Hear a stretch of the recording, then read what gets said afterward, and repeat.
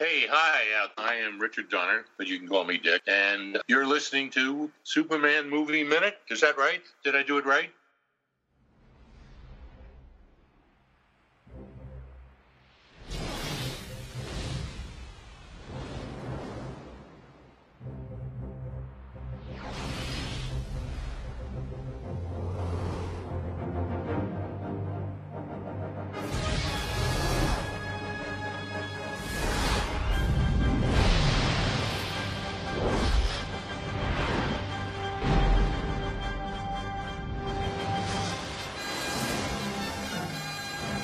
Hello and welcome to another thrill-packed episode of Superman 2 Movie Minute, the show that scrutinizes, analyzes, and you'll believe in man can flies 1980s Superman 2, 5 minutes at a time.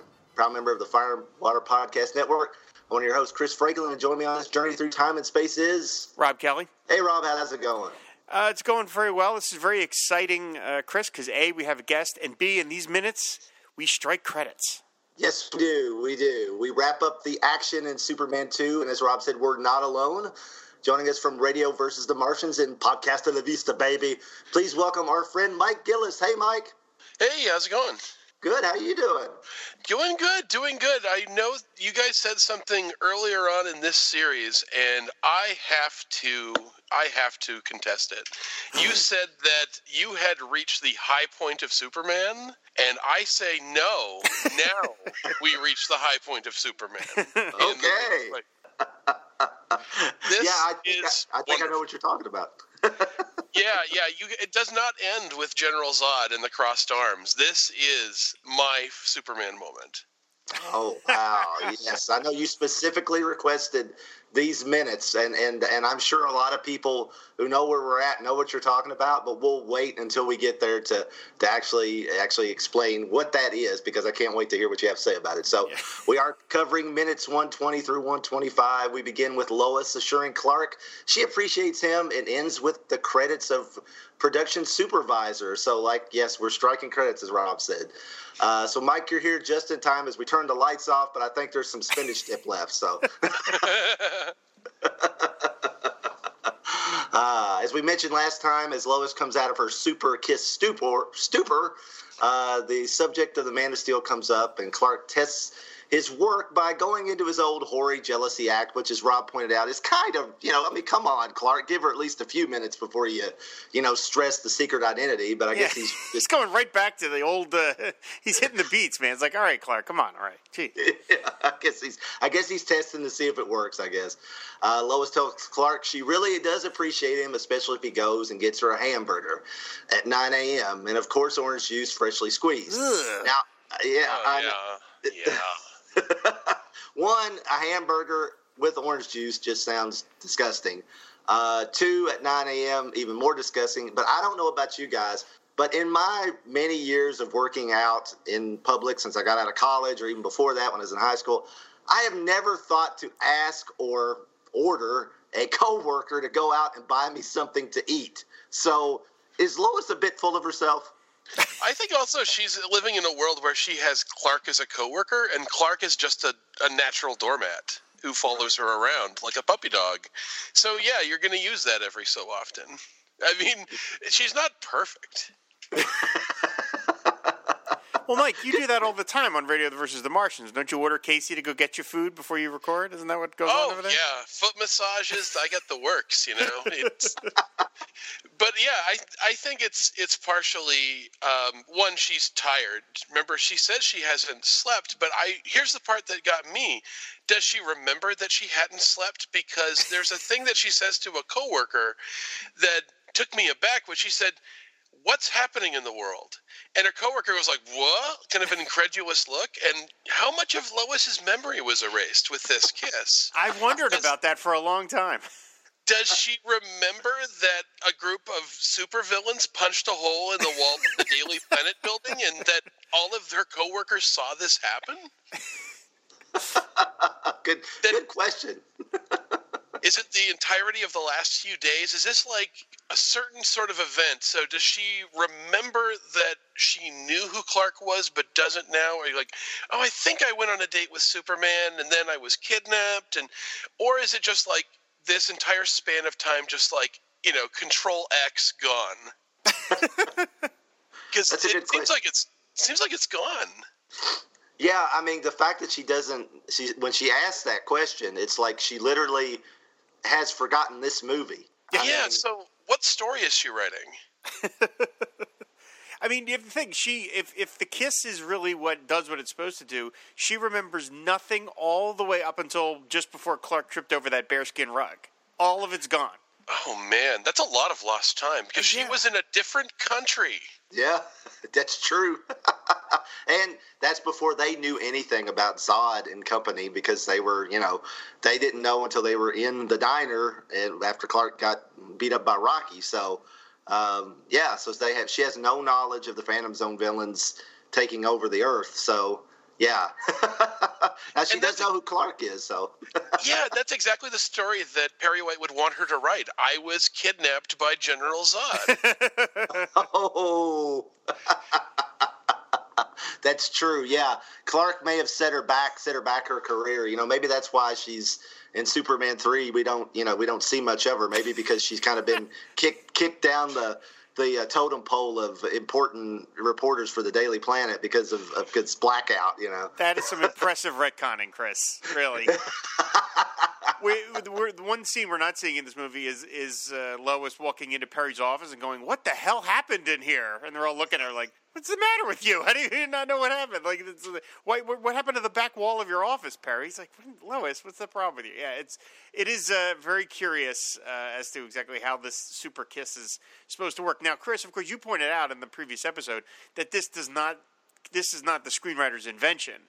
There was a super memory forgetting kiss from an old 60s Superman comic, so it is somewhat, based on the comic books, if really hardly anybody knows that. Right, yeah, it's canon, E. Nelson Bridwell was like clapping when he saw this, Yay, so. But we shouldn't get too picky about this sort of stuff, because just making up random powers for Superman, that is the Superman tradition. I mean, half of the powers he has are just powers that they just go, okay, we need him to put out a fire. So how is he going to do that? And they give him a superpower, and some of them stick and some of them don't. I've seen some weird Superman powers over the years. So this is just classic Silver Age. So I don't know. In a weird way, is this any stranger than when he's like fixing the Great Wall of China, or by staring at it with his masonry vision, or I've seen some weird Superman stuff. So, I mean, it's just kind of like, okay, well, maybe masonry vision didn't work out and no other writer wanted to use that, but that could be like a plot point of a major Superman story if somebody had bothered to use it, but I don't think anyone wants to use the Quest for Peace that way. No one does. But it could have been. It could have been. I mean, why not? One thing I really like about this is how Christopher Reeve kind of does those transition scenes. You guys have talked about the moment earlier on in the film where he takes his glasses off and immediately he's Superman, with him a change of his posture and his face expression, and he does the opposite of that in this moment, where you get to see him kind of transition back into nerdy Clark. Yeah. That he gets a stiff posture. One thing I like that he does as Clark is you can tell he doesn't know what to do with his hands. So he's kind of like awkwardly swinging one of them around on the side. And I mean, there's just this dorky prism that he shoots everything through. And that's not just his sort of nasally voice that he adds to it. Like when everyone is like, "Hey, Lois, are you okay?" He's like, "Oh, breathe, Lois, breathe." And he's moving his arms like he's playing an accordion. Yeah. And it's like little things like that. It's like, how do I do this in the dorkiest, awkward way that I possibly can? And I think that I just love the choices that Christopher Reeve always makes as nerdy Clark. And I think this isn't just that Christopher Reeve likes to play nerdy Clark more. I think Superman likes to play nerdy Clark more. Yeah. That's a good point. Yeah, I think he enjoys it. I think he enjoys the act. It seems like he does. Because he puts a lot into it. He's totally committed. Superman is a method actor. Basically. It's kind of weird. Normally, this is the thing with method acting, is normally it's just an excuse for an actor to be a jerk to his castmates. But I kind of like that Clark just goes all in on just being kind of a really polite doormat. Yeah. is that he'll go all the way across town to get her a hamburger because it's just part of the character. And he'll walk in and basically just, it's sort of like he preactively victims, not bullies, but victims people, where he's just like, hi, okay. And it's like they haven't done anything, but he's just kind of created an interaction with this person. Okay. I love his nerdy Clark Kent, and it's just these little choices that he makes throughout. And my God, Christopher Reeve, we didn't deserve him. Right. True enough. Yeah, that's right. Yeah. So as Clark leaves, Lois cutely asks, "Isn't he nice?" Just the words a man wants to hear from the woman he loves. That's it's like, and he wants her to. He's still at this point like, boy, I really wish he just liked me for Clark to a point. But even though Clark's an act, but yeah. So I thought that was kind of cute. Of course, now with the way the relationship is, who knows it's too soon to go back to that just yet, obviously. But yeah, I thought that's obviously the last thing you want to hear from a woman you're interested in. He's nice. And notice Luween doesn't answer because, she's very snooty and dismissive of Clark. Of course, we know Luween doesn't like nice guys. She likes Non. Yeah, she's disappointed that Zod didn't take over, clearly. Right. Yeah, she wants to be dominated by a brain-dead man god, so, so there you go. Hey, everybody's got a type. Yeah. Right. Oh, so now we're getting to, I think, our mics on this episode. Then we cut to a familiar locale, and why don't you tell them where we're at, Mike? Oh, we're back at Don's Diner. I believe this is still in Canada. I mean, it's hitchhiking distance from the Arctic Circle, I guess. But, I mean, distance, who knows? I mean, it's one thing to go there as Superman. It's another thing to walk there. So this is the scene of the crime that we had earlier on when Superman first lost his powers. And I'm going to try to figure out what the deal is with Rocky here, because he seems to be immune to all laws of God and man, because he threw a human being through a window the last time we saw him in this diner. What does it take to get banned from Don's Diner? I wondered that myself. I put that on my notes. I was like, he didn't just cause a commotion. He smashed a glass door and physically assaulted another customer. Like, what the hell? Yeah, I've worked enough customer service jobs that, I don't know, maybe Canada is just more tolerant than we are, and I know that's a fact, but there's a point where we're well beyond, sir, we don't want you coming back. And he physically assaulted 2 customers at the location, and they didn't even pay for the damages, because remember, Ron actually says, this place, I just fixed it up, it cost me a fortune, and it gets pushed away by his face. And I don't know who this guy is. I don't know if he has mob ties. I don't know if he runs this town, if he is his own little mini General Zod, where people fear this guy, because they seem to. Either that, or people are so polite in Canada. I mean, we could ask Siskoid about this, that we just you know what? If we're nice to him long enough, maybe he'll reciprocate. And by the way, that doesn't work. So this guy is having, in his own words, a second plate of garbage when not the Clark Kent we saw last time, but Metropolis Clark steps in and calls this guy out in the dorkiest way possible. And I love it.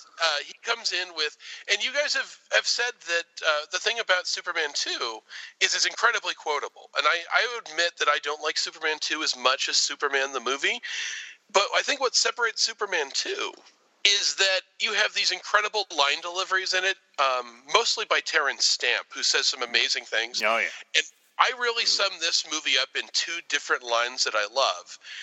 And not the 2 lines that you guys have mentioned. One of them is Terrence Stamp saying, "Why do you say this to me when you know I will kill you for it?"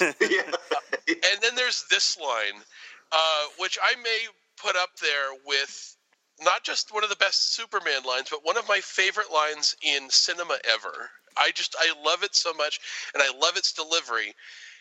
Clark calls him out as Metropolis Nerdy Clark with, "Gee, that's funny. I've never seen garbage eat garbage before."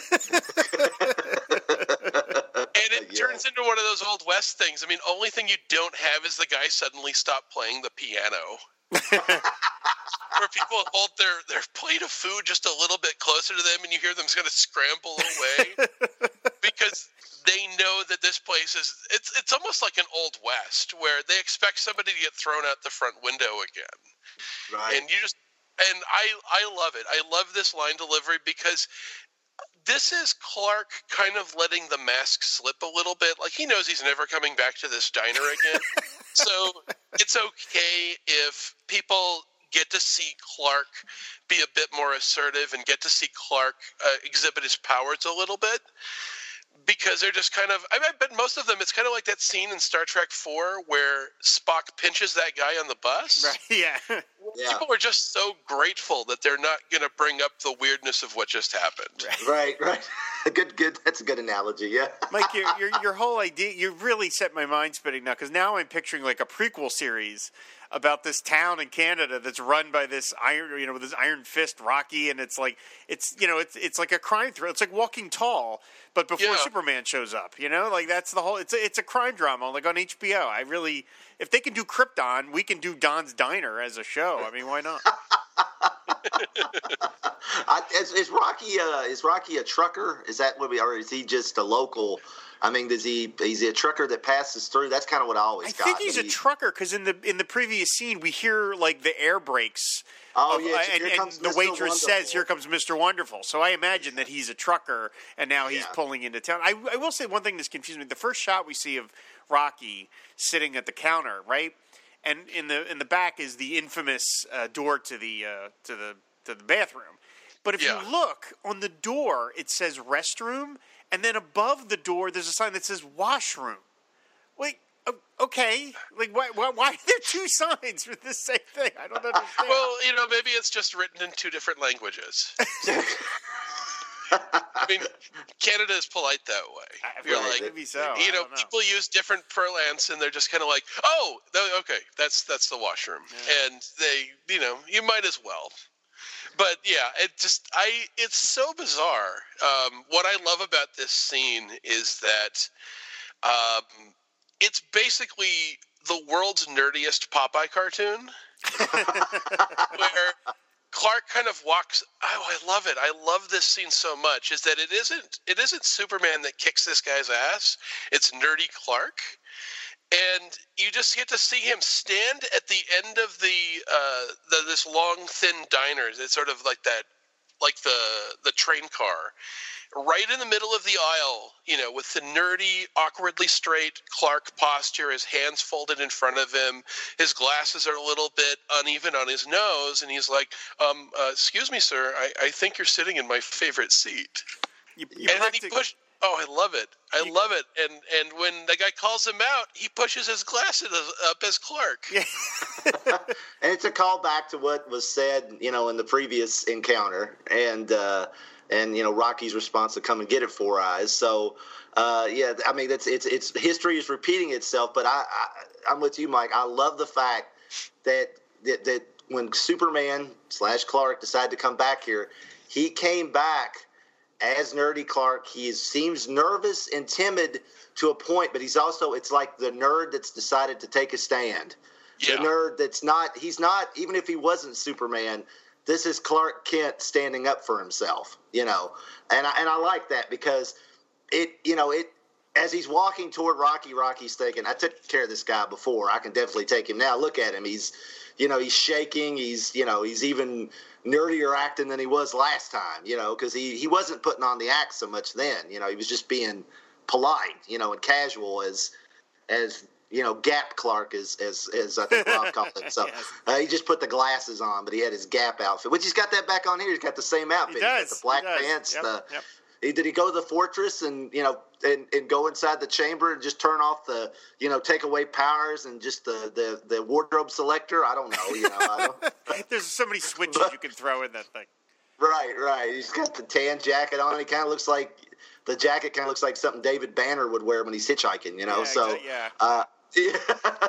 So, I mean, I love but yeah, it's so great that he's not coming in all chest puffed out, and he's actually disarming Rocky to a point because Rocky's thinking, this is less than a minute steak this time, So, Yeah.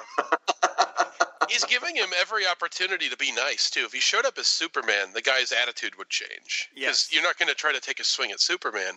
But he's just like, okay, let's see if you try to bully me again. And he doesn't take the first punch. He just stands there and waits for it. Yeah. And this Foley effect they have of him punching, that sounds awful. That sounds like – it sounds like all sorts of celery being snapped when he punches him. Well, we've established that the ADR people were really good at doing hand snapping in this movie, because just a couple of minutes ago we heard Zod's hand get turned to pulp. So they were really good at that.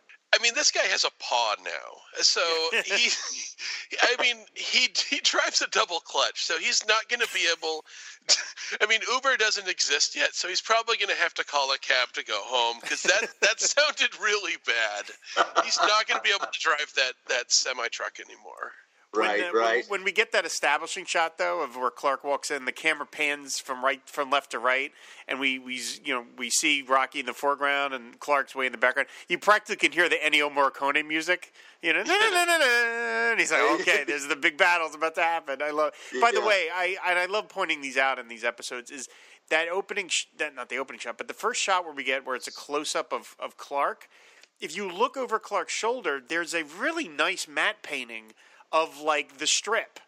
You see like a business, like they really could have just put a black piece of paper back there and would have been like, oh, it's at night, it doesn't matter. But I actually like they made the effort to like make it look like a real place, and you see like a truck in the background. Like it gives it an extra little piece of verisimilitude. I really enjoy that. Yeah.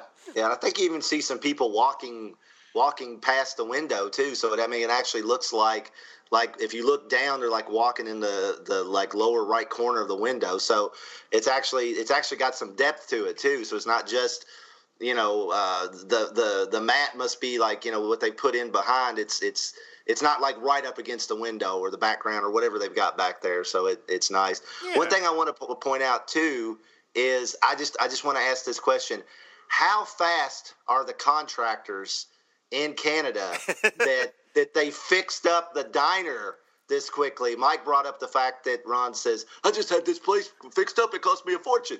And then he shoves him away by his face, which is awful. But it's like, how many days has it been? Like 3 or 4 days max? I mean, it's not been that long, because Clark immediately started hitchhiking to the fortress.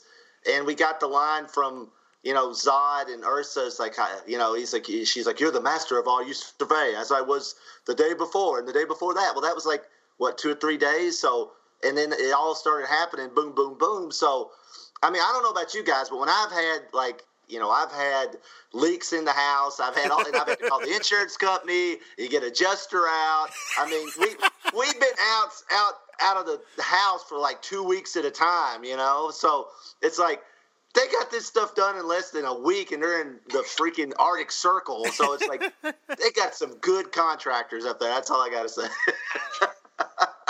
Never really thought of that, Chris, but you're right. Yeah, I mean, I guess maybe Rocky has a few friends or something. I don't know. It does look quite back to normal. And of course, at some point they installed these benches that spin 10 feet in the air, which seems like not a great idea to have.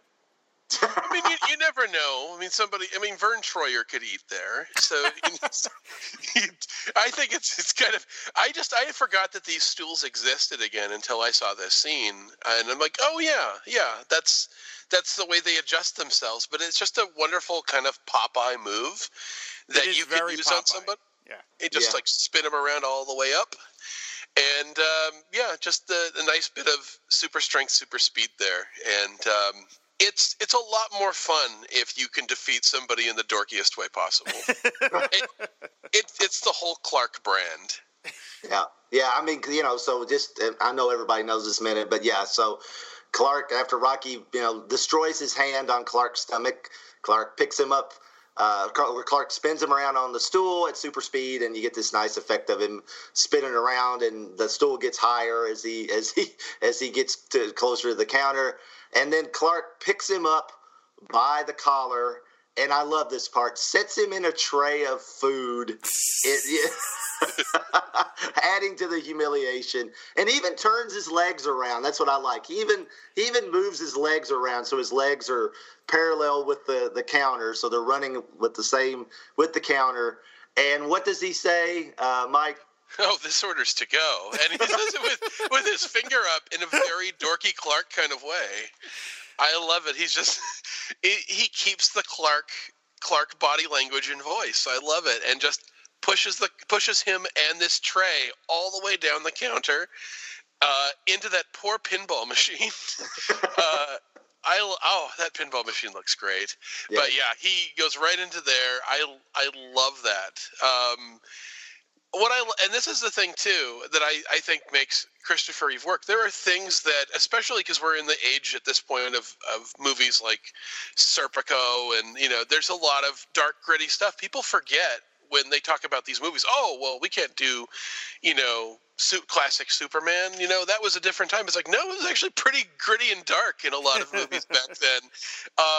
What makes Superman work and what makes all of this work is just the sincerity that you never doubt Christopher Reeve at any point in his performance. And I love it. This is classic sort of Silver Age, wonderful moment. Just slide the guy across. That one guy is still, like, he's eating soup or spaghetti or something. Spaghetti, yeah. Yeah, as Rocky slides by on the counter past him. Yeah, he picks it up. He picks his plate up and keeps eating, yeah.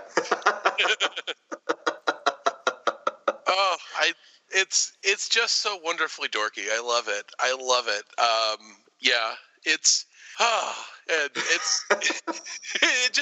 This is a scene that just makes me happy. Yeah. I could watch it 1,000 times. Not just the line delivery, but even just the way that Clark at the beginning of it says, "I've never seen garbage eat garbage before." There's the kind of weird awkwardness to how he says the B's. I've never seen garbage eat garbage before. Yeah. And it's that delivery is part of the reason this always sticks with me, is I just love the idea of essentially Superman in nerd drag showing up and getting revenge on a bully. I mean, that never gets old, because, that's always what Superman is he's the anti-bully. And it's what all of us would do if we had those powers. That really is the greatest wish fulfillment in the world. I would be microwaving people's insides. I'm gonna admit that right up straight. I would be exacting much more harsh revenge on certain people. But Rob would be a Lightburn instead of Superman the movie. Yeah. Absolutely. Yes, that's absolutely true. Two things about this scene before we move on to the next thing. But first of all, I love the reverse shot of everybody looking at Rocky as he's sitting in the pinball machine, and the waitress looks delighted. She's actually smiling, which I love it, because she doesn't like, I guess, you would think the other guy would be happy too, but she looks delighted. But the one little detail that I maybe wish had been in this, and you guys can say that's too far, would it have been funny if the pinball machine had been a Superman pinball machine? Because we know those existed, Chris, because we talked to our friend Dick Donner about that very Superman pinball machine, which appears in his next film, Inside Moves. So, right, exactly. Would it have been too far? Would that have been too ham-handed to have it be a Superman pinball machine? It's right on that line. Right on the line. And Clark does offer to pay. He gives him a stack of bills. Yep. To sorry about the damage kind of moment. And what I love in this is he says, I've been working out, and he does the dorkiest bench press motion with his hands. I love it. He just a little, and then he glances past the owner to where Rocky is in the geography of the scene, but he's also looking right at the camera. Mm-hmm. And he has this little knowing smile, and it kind of reminds me of those old Superman comics that end with him winking at the reader. Right. Yeah. I've got to say I've been working out. That is my father's absolute favorite moment in any superhero movie that has been quoted in my household for 40 years, or nearly 40 years. He still brings it up. It just, if anybody lifts anything or, impressively or something, that's the response around here from, oh, I've been working out, I mean, it's part of our lexicon or vernacular, whatever you want to call it. It's permeated the entire family. I passed it on to my kids, I mean, it's right there with, when somebody gets someplace ahead of somebody else. How'd you get here so fast? I ran, that type of thing from the first movie. And I just love it. And one other thing I love is that, you're talking about a Popeye cartoon, Mike, and that you totally hit the nail on the head, because Rocky goes into that pinball machine, and whatever kind of pinball, it's like some kind of Western themed pinball machine. There's a horse that's kicking Rocky in the head. That is the equivalent of cartoon birds. Yes. Swirling around Rocky's head. I mean, it's you can just as they go, I mean, you could just see it. I mean, and his eyes are crossed. He's almost got his tongue sticking out. I mean, it's wonderful. It's wonderful. But I do have to ask this now, guys. This is something I never thought of, and I didn't encounter until probably I got online, which, all the evil things that come with being online. But there are some people that don't like this scene at all. They say it makes Superman into a bully himself. It's wrong for Superman to abuse his powers to personally satisfy his pride, and so on. I totally disagree. What do you guys think? Oh, I don't think he's being a bully. I think that Superman is one confronting somebody who violently assaults people, apparently on a regular basis, and he doesn't take a swing at him no more than he would any bank robber. I mean, there's a scene in the first movie where he lands in front of these thieves, and one of them hits him in the back of the head with a crowbar. And I mean, he lets him take that swing. He doesn't have to take the swing at this guy. And yeah, it's no more than he would do to somebody else, where he doesn't really hurt the guy. I mean, this isn't like, a neck snap, because Superman would never do that. But it's kind of cartoon violence, but it's the sort where the guy just is loopy at the end, like you said, with the birds flying around his head. It's not a guy who, like in the first fight they had, which was treated, dead seriously, where Clark is bleeding, and it's like something from Reservoir Dogs. Yeah. This isn't like a Joe Pesci beatdown. Right. This is a guy who is regularly violent to customers. Hey, I just fixed this place up sort of thing. This is a guy right out of a cartoon of the Old West getting his. And there's nobody in this diner that has a problem with what just happened. Right. Yeah, agree. he's knocking the guy down a couple of pegs, a couple of Winnipegs. I'm channeling Dr. Ange there. No, I mean, I just think he can't be everywhere. And he happened to stumble into this local town, and he sees that this guy is clearly out of control. So why not, after this, make him a little chuffed where he won't act this way anymore? So I think it's perfectly acceptable. I mean, would you maybe want to see the uber-ripped Henry Cavill do this? I don't know. That might be a little frightening. But kind of Technically, Man of Steel had a similar scene to this. That's true. Yeah. That's true. What do you do with a bully in a diner in the middle of nowhere? And I would say this is a much more measured response than the Man of Steel version of it. Right. Yeah. I don't want to rag on Man of Steel too much, but you're not giving away anything if Henry Cavill throws you out of a diner. That guy is like three of me. So we're not. There's nothing that's unrealistic about Henry Cavill being able to take out the trash with or without superpowers. So.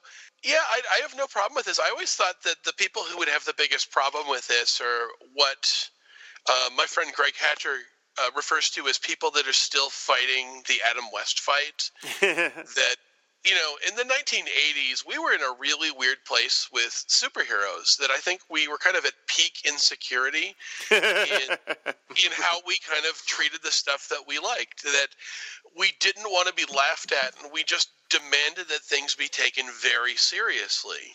And I always sort of assumed that the people that didn't like this scene didn't like it because they thought it was silly. And I'm fine with silly and frivolous. I think that was a long, dark place that it took nerds a long time to get out of. Because it's sort of like we finally, in the last decade or so, have rediscovered, you know what, Batman, the TV show, is actually pretty awesome. And we love Adam West. And not everything has to be serious, and that we like whimsy. And I think that scenes like this come back big time, and people rediscover and go, you know what, I like when Superman is willing to get a little bit silly and a little bit whimsical. And not everything has to be, red eyes of anger. Yeah, and I always thought, and if you go historically, if you want to back this up, this is a very Siegel and Schuster-like moment of Superman being the champion of the oppressed. He's going back into this little town, and he's taking out the guy that's, bullying all these people. It's like, him taking care of the wife beater in like the very first Superman story, right? It's in a lot of ways it's like that. And it just popped in my head, it's been so long since I've seen the TV cut or the international cut of this film. But if I remember right, when Clark, there is a scene, and if people listen to this are like, no, you're wrong, just let me know. But I think there is a scene as Clark is walking out of the planet after Lois asked him to go get her a burger and some orange juice. He bumps into a guy in the hallway that's like, hey, watch where you're going, buddy, or something like that. And that's what clicks in Clark's head. Hey, I need to go take care of that Rocky guy.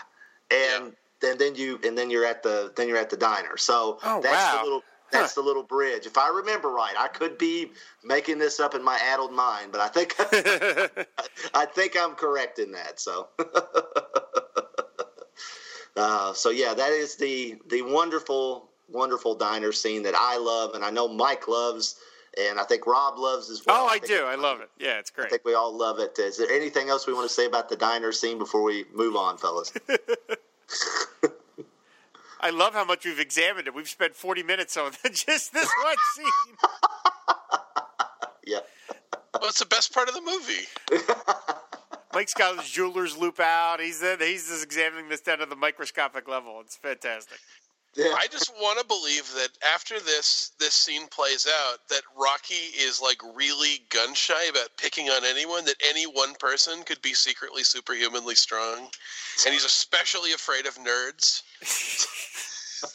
That this wrecks the rest of his life. It's like Biff in Back to the Future. He gets beaten up by one nerd in high school, and he just becomes this like simpering, scared man for the rest of his life who won't stick up to anybody.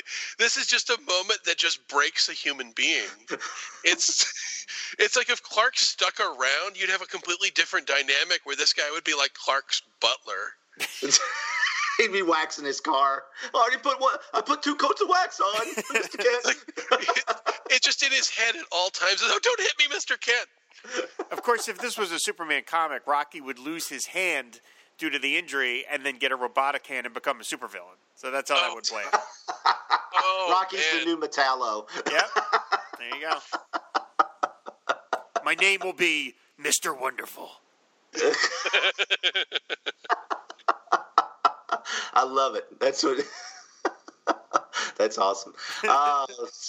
So then we cut from the diner to a money shot that was used in a lot of promotional material of Superman flying, holding the American flag.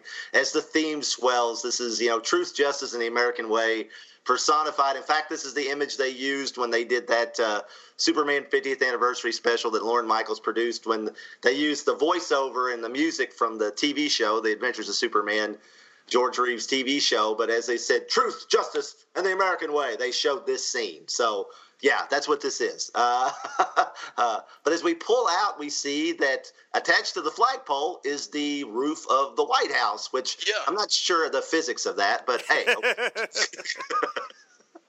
Well, it's well secured. I mean, he was picking that up by the flag, and everything was just staying on. So you're like, okay, this is pretty resilient stuff. Maybe this will hold up a bit better before somebody crashes through it again.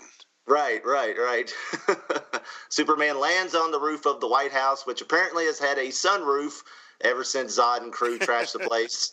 So much for security. The contractors in the White House are worse than the contractors on the diner.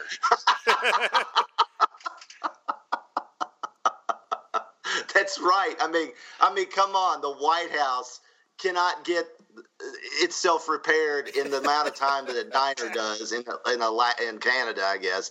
So, oh my gosh, that's a good point. Wow, that's Things are so much better in Canada. yeah. It's like it's like healthcare. This, I mean, yeah. It's like Yeah. Yeah, everything's better. Oh man! yeah. If this had been the Canadian Prime Minister, this would have been fixed by now. Yeah.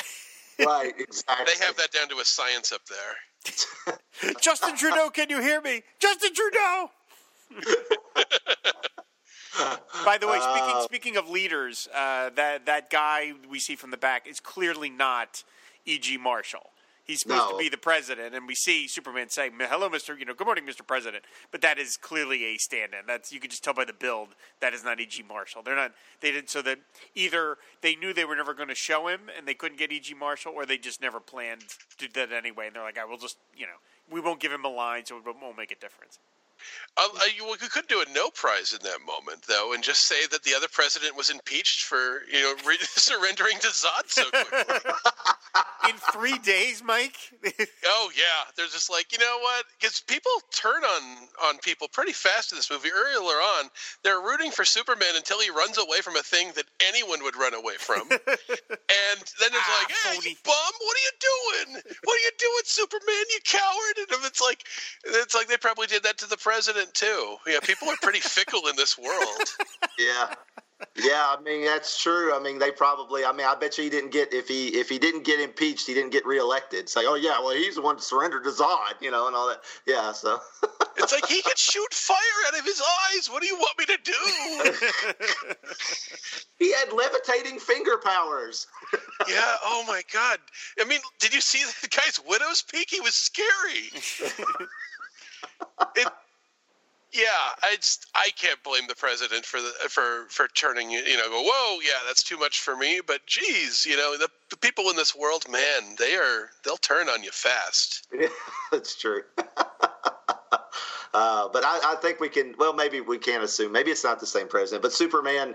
He, as Rob said, he says, "Good afternoon, Mr. President," and then he says the line that everybody that's listened to this podcast has heard like 24 times by now. That's right, so, yeah.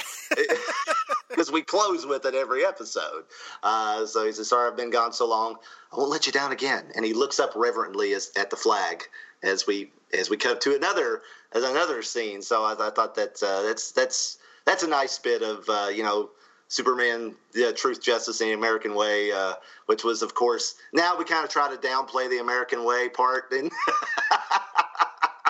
But, back then everybody was all patriotic and yoo-hoo, so yeah. But we then get a variation of the end of Superman the movie with Superman in orbit above the Earth. He's flying toward the camera and he smiles at us, as Superman should always do as a movie ends.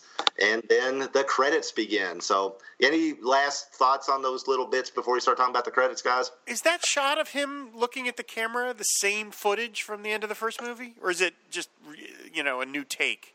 Because I think in the first movie, he doesn't move his one arm up. Okay. He keeps both arms. You're right. Both arms like behind him, basically at his shoulders down. All right. So it's meant to mimic the shot, but it's not the exact same footage. Yeah, I think if I remember right, they shot they were all shot at the same time. It's just a different type. Okay. That's the way I took it too. I just assumed that when they have Christopher Reeve up in the harness, he might as well do several takes of him. And I'm just going to say, knowing that he's basically hanging from wires, he just makes that work. And especially because we have people in other harnesses to compare him to, he is so good at making flying look natural. Oh, yeah. Changing his posture, banking, moving his arms, where the Phantom Stone villains tend to fly the way I would, which is that you don't know if this is going to last forever. You're just kind of like, I got to brace myself a little bit because I might fall. So, yeah, there's something that Christopher Reeve was just born to play this character, and every aspect of it, he just knocks out of the park, including the look at the camera, the smile. There's just this sincerity that just radiates from him. And I know you guys have talked about this before, is that almost anybody could look ridiculous in this costume. but it never feels strange on him. It just feels, of course he's wearing that. He's Superman. Mm-hmm. There's no insecurity in his performance. There's nothing about it where he looks awkward. He just looks like Superman, and that sort of confidence just sort of radiates out from him and makes everything feel so effortless. And I love Christopher Reeve, and just watching these scenes again just reminds me, just like, we did not deserve this guy. And the fact that he was this no-name guy who got this role, they were just so unbelievably lucky. Yeah. Yeah, definitely. They tell a story, and I've been actually pretty good lately about not referring to the commentary track, because I tend to really lean on that commentary track between Donner and Mankiewicz. But they talk about, I think it was Mankiewicz, where they had said that they had seen 1,000 guys, to come in to play Superman, and none of them were right, and they were getting really discouraged because they were just like, oh, how are we going to cast this? And then they said that they watched. They did the screen test where Superman lands on Lois's patio and he says, "Good evening, Miss Lane," and he jumps down. And they said there was something about the way he did it that I think it was Mankiewicz said the camera operator looked over at Mankiewicz and they looked at each other and they were like, "Oh shit, we think this is the guy." They knew it in that moment. They're like, yeah. They said apparently like everybody in that moment were like, "Nope, we got him. That's it. This is the guy." It's like, I can't imagine how relieving that must have been. Just like, oh, okay. Right. Yeah. I mean, the fact that Christopher Reeve, how many different interviews and articles you read where he said the way he approached the character. And Superman says in the first movie, Superman he approached the character as a friend. This is what this guy's here to be, and this is, that sincere, open friendliness, radiates from him. The fact that he, fully accepted the fact that, okay, this is what this guy wears. It's not a costume. I'm not a guy in a costume. I'm Superman. This is what I wear. When I'm Clark Kent, this is what I wear. This is how I act. The fact that he fully embraced it, that's what separates these films. Christopher Reeve itself, because the quality of the films, declines with each film, in my opinion. I know a lot of people like this one. A few of our friends like this one more than the first one, but I feel like film-wise, the quality of the films decline. The performance of Christopher Reeve never declines, even in Superman 4, which is, in my opinion, almost unwatchable. And I know Rob thinks it's completely unwatchable. It's Christopher Reeve is still worth suffering through the rest of that really badly made film occasionally to watch his performance, because he is excellent in that. He's fully committed to that part. And I'm not sure there's hardly, I don't know if there's been an actor that was more solidly committed and consistent across the series of films as Christopher Reeve was. And maybe, like we said, Chris Evans as Captain America,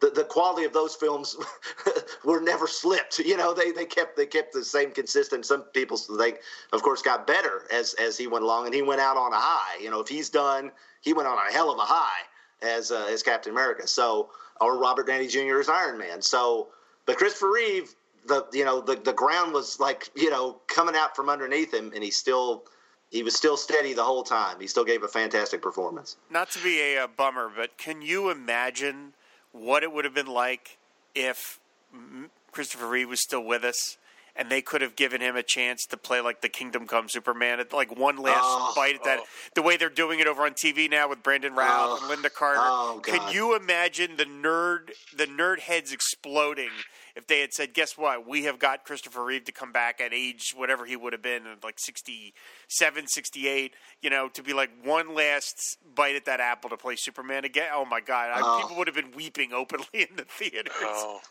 Oh, yeah. They would have had to gone theatrical with that thing if they did that. Oh, yeah. That had to have been a movie. You could not contain that in a television.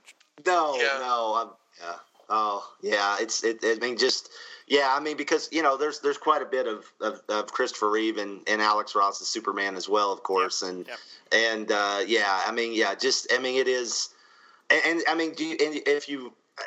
Carrie Bates wrote a script for Superman 5 That's that right. was supposed to have Christopher Reeve and have Brainiac, introduce Brainiac, and it sounded awesome. And it's just like, oh God, if they'd only made that. It's just it let him go out on a high, do one more good film, let him go out on top. It's just I've made myself sad now. Why did I say that? yeah, me too. Why did I bring that up?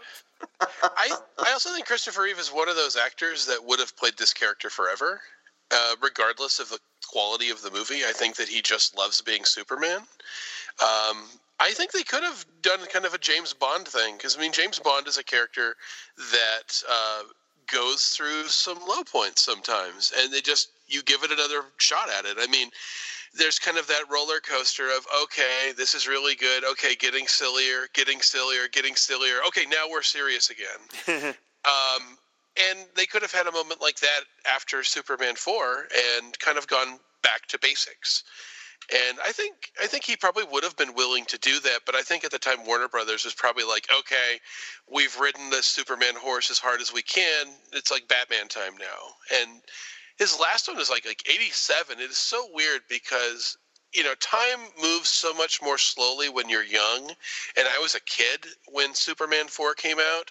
So it feels like there's 10 years between Superman 4 and Batman, but there really wasn't that much time. It was like 2 years. 2 years. Yeah. That is insane. I don't even know how to process that. That was not that long. No. And they were yeah, go ahead, Mike. Oh, they were just whole hog on Batman at that point, and it's sad because I think that the market wasn't as big on superheroes at the time, so I'm pretty sure that Warner Brothers was probably thinking, okay, we're done with this, now we do the other one. Where I think nowadays they just have 2 concurrent series. Yeah, I think Warner Brothers really stupidly underestimated their library that they own via DC, because they basically, the Salkinds ran these films. Warner Brothers just distributed them. They gave them some money, but then they let the Salkinds sell it off to Canon. That's amazing. That's amazing. Yeah. Why in the world didn't Warner Brothers just buy it back from them and say, yeah, we want to be in control of this?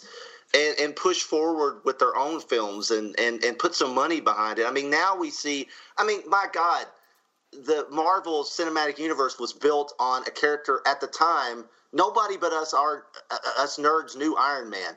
Yeah. Nobody outside, okay, you might have remembered the 90s cartoon or something. Okay, maybe.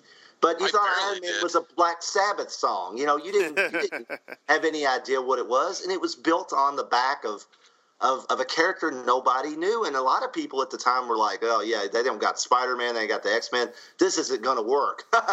Yeah, these guys, Warner Brothers, flubbed it with Superman. It's really short-sighted on their part, in my opinion. Yeah. It's sad.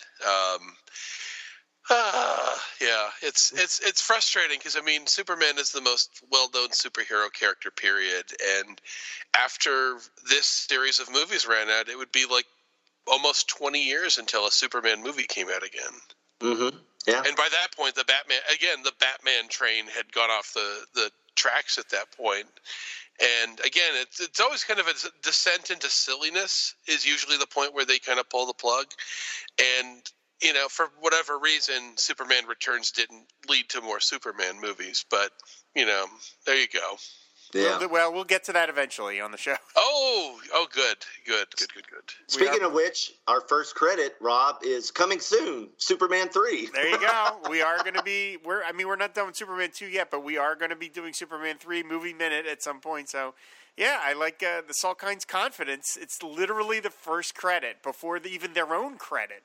Because then it says Alexander and Ilya Salkind production. But I kind of like that confidence. It's kind of funny, Mike, you mentioned the James Bond films earlier.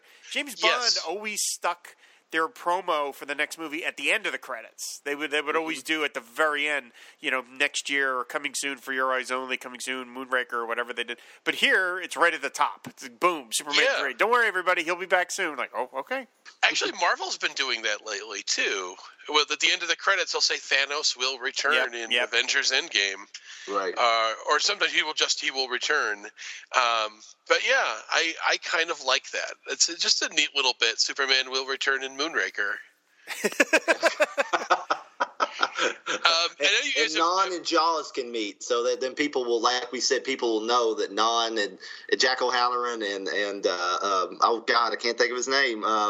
That played Jaws. Richard Kiel. Richard Kiel aren't the same guy. Yeah, exactly.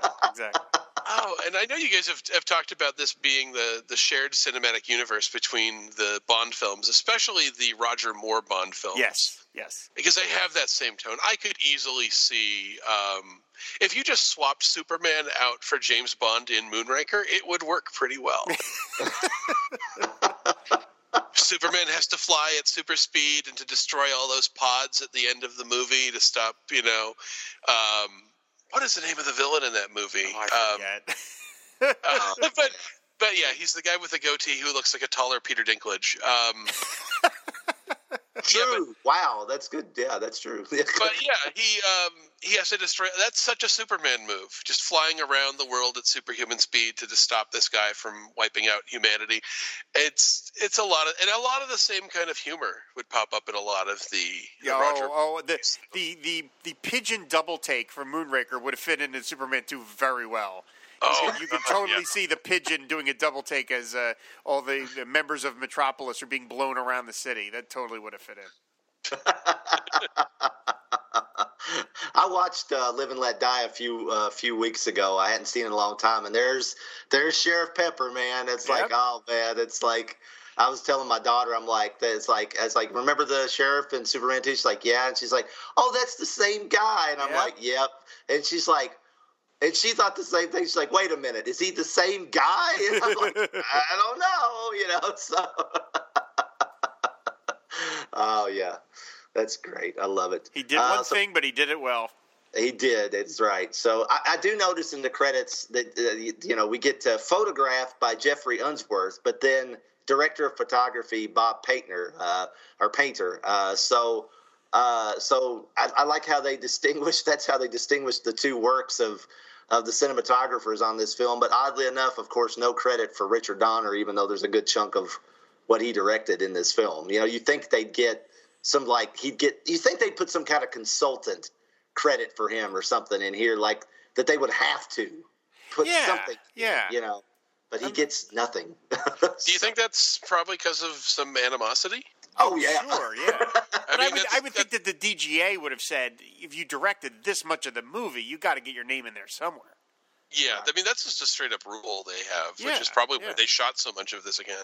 Right, yeah. Yeah, they've said, one reason why they did reshoot a lot of what Donner had shot was just so Lester could get the director credit. But even then, there's so much Donner in this film. Any scene with Gene Hackman was shot by Richard Donner, so you think that alone would give him some kind of, even if it's some phony credit, like I said, just special consultant or special thanks to Richard Donner or something like that. You think he'd get something. He gets absolutely nothing, which is just ridiculous. Donner gave Tom Mankiewicz a special credit for that exact reason, because he rewrote most of the script for Superman, but he couldn't be credited for different reasons, and so he was given the Donner inserted the credit creative consultant, which apparently angered a bunch of people, but Donner was like, look, the script is mostly Mankiewicz, so he's going to get credit. So that's how it worked out. It's a miracle these movies were made, guys. I mean, it really is. I will say that I absolutely love that this movie brought back the John Williams theme song, because even though John Williams himself couldn't come back to do the orchestration or the composition of it, a lot of film franchises out there will just radically change the score when the composer changes, that they'll get rid of all of the major themes. I mean, the Star Trek franchise with the original cast, the first movie is Jerry Goldsmith, and they create that theme that would later become the Next Generation theme. They get James Horner for 2 movies, and he comes up with 2 different main themes. So that series was changing its theme every time, but then you get something like, again, mentioning it, James Bond, where you have this consistency. And so much of the Superman Chris Reeve experience is that Superman theme. And I'm really glad they would have had the easiest opportunity to just jettison all of it, and it would have just been this theme to the first movie. But, so much of watching this movie is hearing, the Williams style score. And what I love about the Williams theme, and I know my friend Paul Rue has said this to me, as the metric for determining a good Superman theme is that you need to be able to sing Superman's name to it. Right. Yeah. And the Superman theme by John Williams has 2 different opportunities to sing Superman's name. There's the da da da da da da da da da da da da da Superman, and Superman da da da da da. Yep. So when you have those musical cues and Superman's theme hits when he has a dramatic appearance, you can practically hear the song singing Superman. And it's, it's every kid sang that along to it. I mean, that's pretty much the only lyric, is if you can fit a character's name into it. And with Superman, it has that sort of tone. And I am so glad that, I don't know if it was the Salkinds or whoever said, no, we need that theme back. I think it's great. And it makes me watch the entirety of the credits, which I don't do with a lot of movies, because I just want to keep hearing the Superman theme. Right, yeah. I think Chris and I talked about this, where I said that if John Williams has, I would argue, the 4 crowns, the 4 jewels in the crown of John Williams' career, I would say of his scores, are the Star Wars theme, the Jaws theme, the Superman theme, and the Raiders theme. And I would say of the 4, I would give the slight nod to Superman in terms of what is his greatest theme. I would say it's this one, because as you say, Mike, it literally says, not literally, but it metaphorically says Superman. It just feels so much like what it's supposed to be, that I would say this is probably the man's greatest work as a film composer. And that's saying something, because the guy who's like the ultimate guy, he's probably the only film composer that the average person has heard of. Most people, the average person outside of movie nerds don't know who Michael Giacchino is, as great as he is, or Hans Zimmer. But I mean, John Williams, people know who John Williams is. Right. Yeah. No, definitely. Yeah.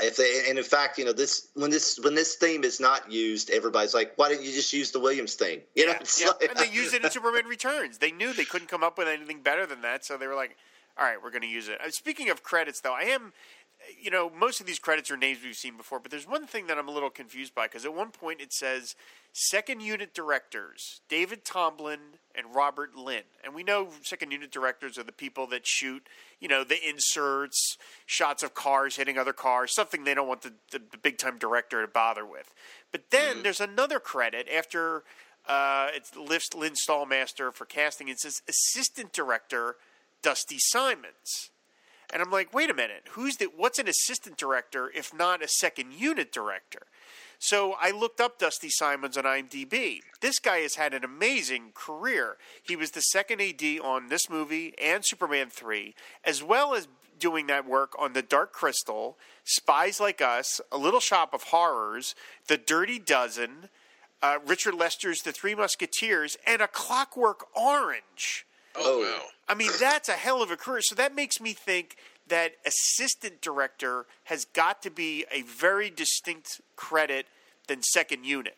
Because I think a guy that did whatever he did on A Clockwork Orange has got to have a little bit more going on career-wise than a guy that you wouldn't hire Dusty Simons to like shoot a car hitting another car. You know what I mean? You're not going to bother. That guy's too talented for that. So I would love to know what footage Dusty Simons actually shot, because now you're talking about there's a third director on this movie.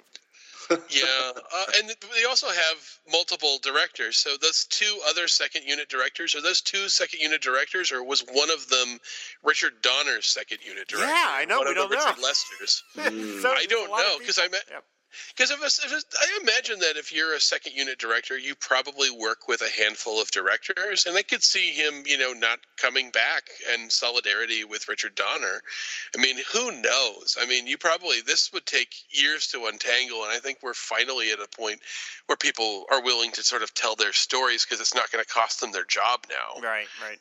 But it's just very strange. And by the way, to be working with a second unit director or an assistant director, whatever it is, for Stanley Kubrick, my God, that's got to be a relief based on what I've heard what it is to work for Stanley Kubrick. Oh man, you got it. I don't have to do 90 takes, and you're making Scatman Crothers cry. It's just like, oh my God, poor Shelley Duvall. But I mean, I imagine you see that guy come up, and you're just like, oh, thank God, it's what's his name, Simons, and you're just like, we're only going to do this twice. Yeah. And I'm sure he's relieved to work with somebody like Lester, who, by all accounts, was actually a very friendly guy, but he was okay, let's get this done, let's shoot it, and now we're done. He was not a multiple take type guy. So you mean we're not going to spend all day on one line? Wow. Right. Exactly. Yeah. Speaking of, Rob, you and I pointed out last time there were some odd credits up front for the financial side of things. Yeah. You remember, I forgot what that one guy was, but because, the Salkinds, because Warner Brothers didn't realize what they had to borrow, beg, and maybe not quite steal. We won't get into that, but to get this thing made. So I guess that's why production accountant Douglas Noakes and financial consultant Franz Affman are so high on the totem pole of the credits. I mean, it's like, what? That should be buried, like, at the very bottom of the credits. And it's, like, up above, like, it's above the cast. It's above production supervisors, above a ton of stuff. No offense to Franz Affman, but the guy that moves money around really should not be in the credits of a movie. I'm sorry.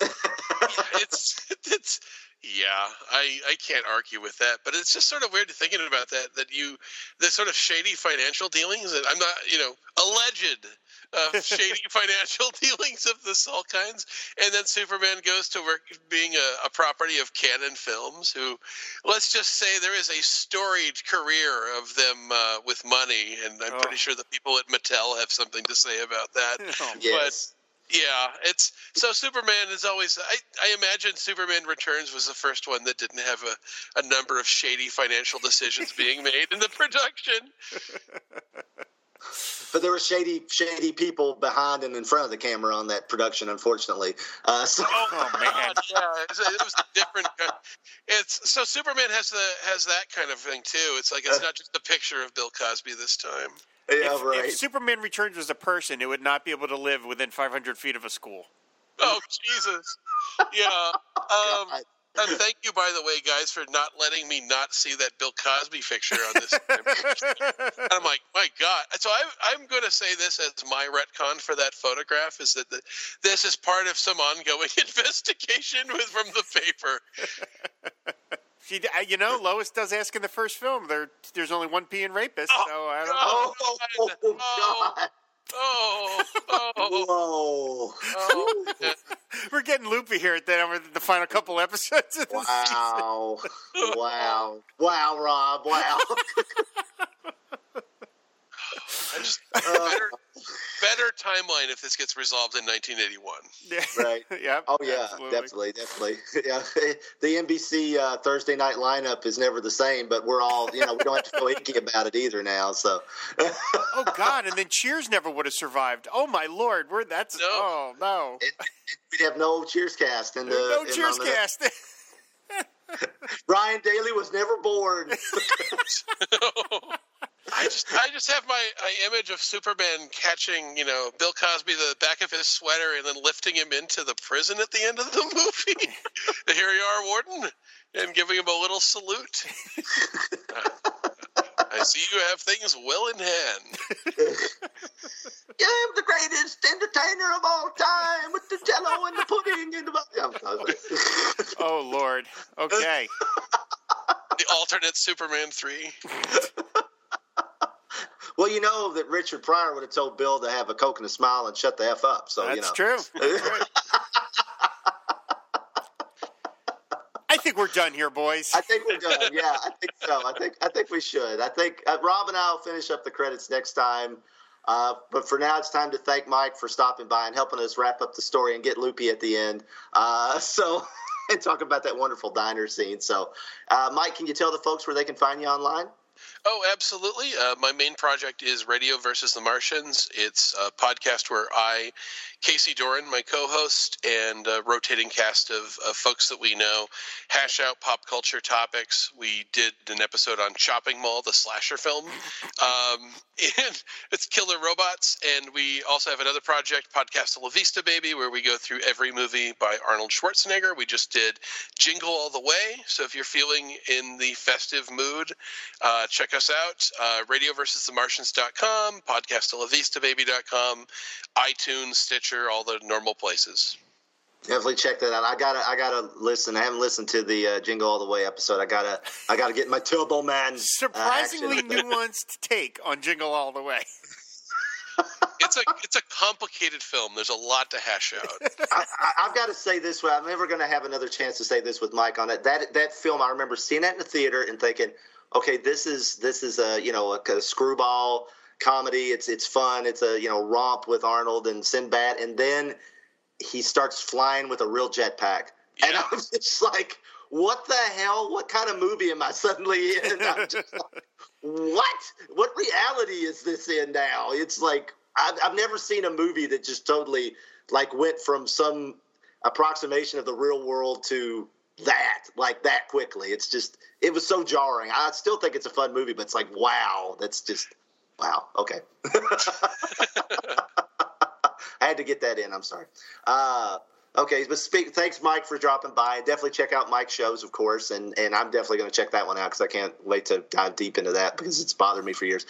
If you would like to support the Fire and Water Network financially and help us pay our server fees and such so we can continue to bring you more content like this and ramble on about Bill Cosby when we shouldn't, you can click on the Patreon link on our page or go to patreon.com/FW podcast. You can make a one-time donation or better yet, a monthly one. And there are different levels and rewards to choose from. So please check that out at patreon.com or the little button on fireandwaterpodcast.com. We'd love to read your comments on Superman 2 over at fireandwaterpodcast.com. And you can leave us a review on Apple Podcasts if you would be so kind. There, as always, we'd like to thank Pete the Retailer and Alex Robinson for welcoming us into the Movies by Minute family, allowing us to use their format. Be sure to check out all the great movie shows at moviesbyminute.com. Join our never-ending battle here next week on Superman 2 Movie Minute as the adventure continues. Bye. Bye.